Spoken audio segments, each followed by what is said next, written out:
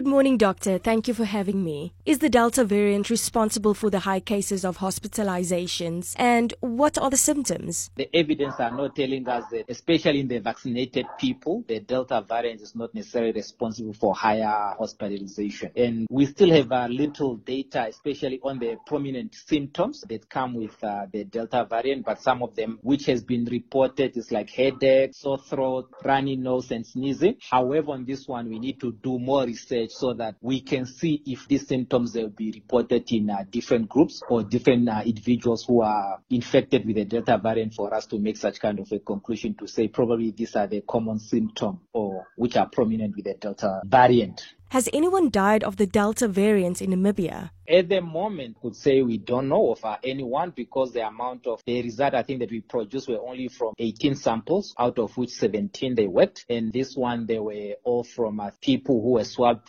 from the community or they were swabbed from the hospital. And based on those, I think 18, we don't know any report of someone who have demised because of the Delta variant. On that, our next move together with the Ministry of Health is to sequence some of the samples from the people who have the demise of COVID-19 for us just to establish whether the COVID-19, which I think was associated with their death, was being caused by the Delta variant or maybe it's a different variant. But that we are still to ascertain whether someone within Namibia have died of COVID-19 caused by the Delta variant. Doctor, how likely is it that someone who was infected with the Beta variant get reinfected with the Delta variant?